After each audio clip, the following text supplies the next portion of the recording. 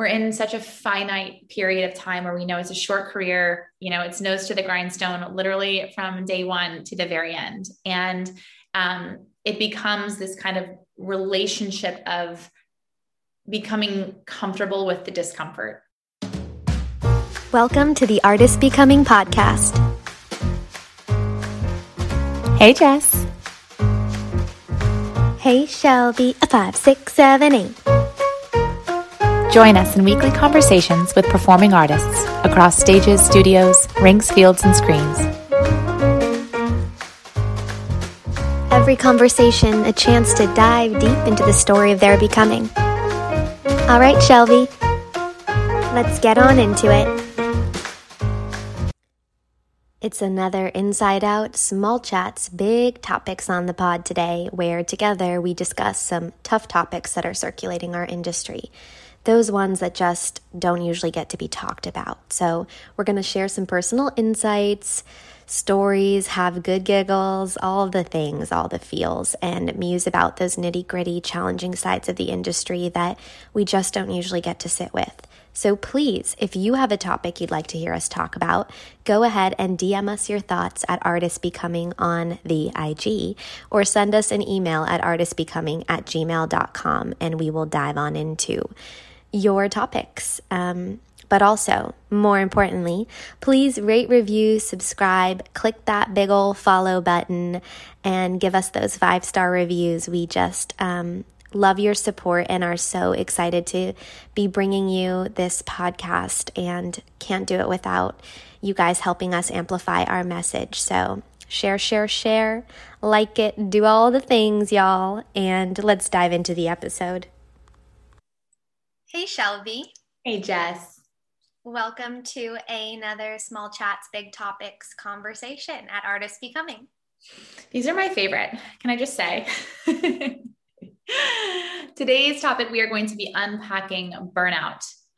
It is pervasive. We apparently are all experiencing it, and we got a lot of feedback from our poll on IG that this is something that people would like to talk about. And so today we're going to try to express some of our relationship with it and unpack some of the layers of how we can be proactive about it. For those of you nerds out there like me who want to know the dictionary definition, burnout is a state of mental, physical, or emotional exhaustion that is brought on or caused by being in an excessive state of stress or prolonged state of stress. So I think any performing artists can probably right now pinpoint a state of being in just a burnout phase, whether that's right now something you're experiencing. It's very common, I think, end of season feeling, Nutcracker season feeling. I have lots of personal experience, I think, from musical theater. I think it's really common to be 500 shows in and just be just so burned out. And yeah. Oh, yeah, I think there's a lot there. So Shelby, I would love to hear about, your relationship with burnout and just your thoughts around the topic. Yeah. So, this is the thing about burnout. It's inevitable, especially as you said, in the performing arts, where we're in such a finite period of time where we know it's a short career, it's nose to the grindstone, literally from day one to the very end. And, it becomes this kind of relationship of becoming comfortable with the discomfort. And when I think about burnout, it brings me back to a paper that I wrote for school on dancers' pain tolerance. And there's this idea that, dancers just have a very high pain tolerance because we're just constantly doing crazy things to our bodies. And what the study found was that it's not that we have a higher pain tolerance, it's that we're more comfortable in states of discomfort. And I think that the same could arguably apply to this concept of burnout, that it's not that we're better at burnout. It's just that we spend more time in that grind, that it starts to feel like our version of normal. So when I think about my own relationship with burnout, it often that came, I recognized it too late. I was able to look back and reflect and be like, oh my God, it's because I was burnt out is why I was feeling like that, or why I got injured, or why, my days were feeling so misaligned. And you said Nutcracker, generally that's when it would hit me, where you just kind of feel like you're on this hamster wheel, you're in this grind, and you're just perpetually tired and exhausted, and tired feels like an understatement. And I remember specifically my last Nutcracker season, it was like 44 shows in Boston Ballet in the dressing room. And I remember sitting there with my like flowers costume on, looking at myself in the mirror and just being like, I don't think I can do another season of Nutcracker. I think I'm done with Nutcracker. And for those of you non-ballet dancers, like Nutcracker is the big money maker. So it's like, you have to do it, and a lot of the shows that are the most taxing on dancers, specifically the Corps de Ballet, are Swan Lake, Sleeping Beauty, La Bayadere, these ballets that are just so taxing on the core, not only physically, but mentally, emotionally, spiritually, just all the things. And so it's just kind of, you can think of these taxing careers as just recipes for burnout. And then the question becomes, well, okay, how do you recognize those signs prior to it becoming too late? And what can you do about it to be proactive with your burnout? And so, people have different coping mechanisms, many of which are maladaptive coping, not healthy, great for the short term, bad for the long term. And I'm happy to kind of get into how I did that, but I'd love to flip the mic on you, Jess, and hear about, was there like a specific time that you could dial back to your career where you recognize like, this is no longer sustainable, and like, I either need help or I need to change something? What did you do? What worked for you? There is, but I like have to respond to a few things you said, because they were just we mind meld because you spoke to the paper that you wrote about discomfort and how comfortable we are in the discomfort as dancers, as performers. And it's funny because I was thinking about what kind of gems or value I could bring to the conversation. And it popped up in my mind, this concept, like it had just hit me, where I think part of the problem is that we in the performing arts and definitely in ballet, and I carried that with me into musical theater, like kind of like a badge of honor, was almost we romanticize and pleasure our pain to a point where it's like we pleasure it. Why do we do that? Why? We do. Gotta call it what it is. Like, we 100% take a pleasure in the exhaustion, in the stress, in the grind, to the point where we had this conversation the other day with a different group where the concept that came up was around bonding in the dressing room or bonding backstage. A lot of the bonding that happens becomes about pain. It can be a very negative conversation. Mm-hmm. It feeds each other. And I think that burnout is like an amazing example of that, because what happens is, if you're the person that's taking care of yourself and pausing and setting boundaries, like, you're lazy, which isn't true, but there's become a rhetoric of like the most exhausted, withered down one in the room is like the prized possession. Like we prize it. And so I think it's really about like, what are we endorsing, and what are we, what's the word that I'm looking for when you're like, we're reinforcing this idea that burnout, that stress, that pain and exhaustion is like a reward. And so I remember being in, after I had left ballet, and there was one show I was in, the more recent show I had done, and I was on tour, and I remember getting to like show 100 and having this major, like my shoulder kind of got dislocated during a performance, and I had committed in my mind that I would not call out till like at least show 150. And not even just that, but there was, and this is just embarrassing to admit, but it's just completely true, which is that I wanted to be the last person in the cast to call out. Like, it was just, and guess who was playing the game? Nobody but me. Like, it was a sick game. I was playing with my own self, like, because I wanted to be the work. Like, I I felt like if I can wear the cloak of like the workhorse, then I am valuable. Yeah. But that doesn't make you valuable. What makes you valuable is giving a really stellar performance, being a team player, Yeah. showing up for your colleagues, taking care of yourself, Yeah.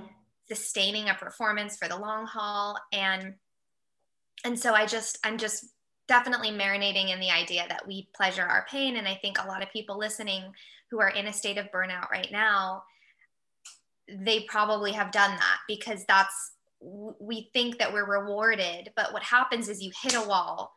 And when you hit that wall because you've gone too far and you haven't done the preventative measures, you really hit the wall. And so for me, I came out of that, 500 show run or a year-long run, and I really basically was done with my career. Like I got back to New York, and I remember when I would receive auditions, I was so burned out in such a spirit, like in such an emotional way, Yeah. like to my core, that I would get an audition and show up. And I remember for the first time in my life, standing at the back corner and just kind of half learning the combination and being like, I have nothing to give. Yeah. Don't pick me. Please don't pick the girl up front. She's killing it. She wants it so bad. I am so tired. Like, I am tired. And I wasn't physically tired anymore. I had taken care of myself at that point, but I had burned out, and burned out is like, it is ashes. Like it takes a long time to like give birth back to that, especially in a creative way. So I think that we have to think about our relationship to pain and discomfort, and how we can actually empower our relationship towards self-care and our boundaries and our commitment to our long, slow burn, which we talk about all the time outside of performing. Like the slow burn in all things, the relationships in life, like, is really what takes you all the way. And so how can we rewire ourselves to not think that just banging our heads against a wall, like to be the hardest working, most exhausted, stressed out person in the room. Yeah. At the end of the day, you're the one that suffers. Yeah. You're the one that hits the wall, and really it takes a long time to climb back up out of that. So I'd love for preventing that to become the norm. Yeah. Taking a quick pause from the episode to let you know about some cool things that are happening over at Artists Becoming, like one-on-one coaching. You can work with us one-on-one for personalized mentorship and guidance on your path as an artist becoming. Proactive coaching to support your mental and emotional well-being, because it matters. So you can go ahead and schedule a free consult call with us on our website. And while you're there, check out our on-demand subscription-based membership, where you can be supported for less than the cost of your weekly latte. All right, y'all? It gives you access to our full offerings on demand, like visual meditations, yummy yoga flows, super thematic with integrative prompts, and basically just the works to support you. All at your fingertips. So go ahead and check that out on our website, and we'll head back into the episode. Wow. My God. I mean, I'm obsessed. I have a crush on that concept, pleasuring your pain. I think that is so messed up, and it is so accurate. And I guess we can only speak for ourselves, but there just tends to be there's a toxic history to the world of performing arts in terms of, the cost of entertainment is really the well-being of the talent. And that's just always how it's been. And we're trying to change that. We're trying to open up and deconstruct that narrative and kind of shake things up in an informed and educated way. But this concept of endorsing, I love that, because it is like the way that we show up for ourselves, and is what we're endorsing other people to do as well, right? Like it's modeled behavior. Exactly. The generations below you are going to look towards you. The generations you're looking to the generations above you. It's this layered modeling. And it's interesting because I think of burnout, and it's like, okay, yeah, as you said, you're burnt out. It's like dust and ashes. You've hit the wall, you're done. Usually for athletes, for performers, it's like a really bad injury. Right. And then you finally have to take time off to let your physical injury heal. And we discuss this a lot, which is that it's not just the physical injury that needs to heal, at that point. Like you have layers of emotional, mental, and psychological healing to do. And you're not going to get through that work doing your PT exercises. Like that's just not going to cut it at that point. There has to be more. And, there's people watching these that aren't in the ballet world or the performing arts world. And it just feels like burnout is this like disease that we're all subscribing to because we're all endorsing it. And part of it is like the American hustle. And that's just become a normal, like a twisted normal that we're all showing up for. By showing up for that, we're perpetuating it. And so, to be that odd one out, that's like, you know what? I think I need to mark this rehearsal because I have a show tonight and I want to give 100% to that show. And that's conserving my energy. That's protecting my peace. And then a world in which you could say that to your director and your director could be like, oh, you know what? I really respect that. Because I trust that you're a professional and you know what you're doing and you know the choreography and you know your body. And I think very slowly that narrative is trying to change. It is. It's wild. Even when you say that, I cringe. I'm like, I would never dare to, I cringe at the thought of like, oh, no, she shouldn't mark it. So that's just how deep, that just goes to show you how deeply embedded these beliefs are. But I think it's also that, it's one thing to show, I don't envision a world in which dancers and artists don't show up and give 100% in the room. I think, yes. But I think where burnout happens is like, showing up 100% in the room, but then before you're there having some balance and after you're there having some balance and taking care of yourself and having conversations and seeking therapy and doing meditation and yoga and all the things that can support you, the self-reflection that has to come into it, the admittance of these truths is a huge part, because I think what happens with burnout is it's like you're almost in this container of excessive stress. There's no release. There's no release period. It's like a pressure valve. Yeah. So I'm getting tense thinking about it. I know, me too. I'm like, oh my gosh. But but I think that's part of the conversation is it's how can we create the container where the sacred work happens in the studio that's less toxic because the modeling changes. So there's a different way of being oriented inside the studio, but a focus and a tenacity and a grit that we've always known because we're seeking excellence. But then outside of that, how are we healing? How are we restoring? What is the conversation? What are the values? Yeah. And what just came up for me as you were saying that were conversations that we've had with some of our guest artists, Catherine Morgan, Lauren Lovett, Devin. They all spoke to things that they turn to when they find themselves kind of going down that toxic spiral of expectation. And whether it's, fully indulging a day off for what it is, a day off, to going on walks, to going out to dinner with a friend, to a phone call with someone that is completely outside of the dance world or the performing arts world, just for a little bit of perspective, just to kind of shake it up a little. And there's so many different ways to process pain, to process discomfort, to metabolize and digest the challenges of your everyday. There are proactive ways of doing that. And one thing that you spoke to earlier was this idea of like waiting until you get to that breaking point, which I think that is a symptom of burnout. People wait too long because you're just doing it. You're just getting it done. And there are free tools in which you can empower yourself to be responsive versus reactive to the challenges you face. And you don't have to wait until that point of like intervention to make changes in your day-to-day.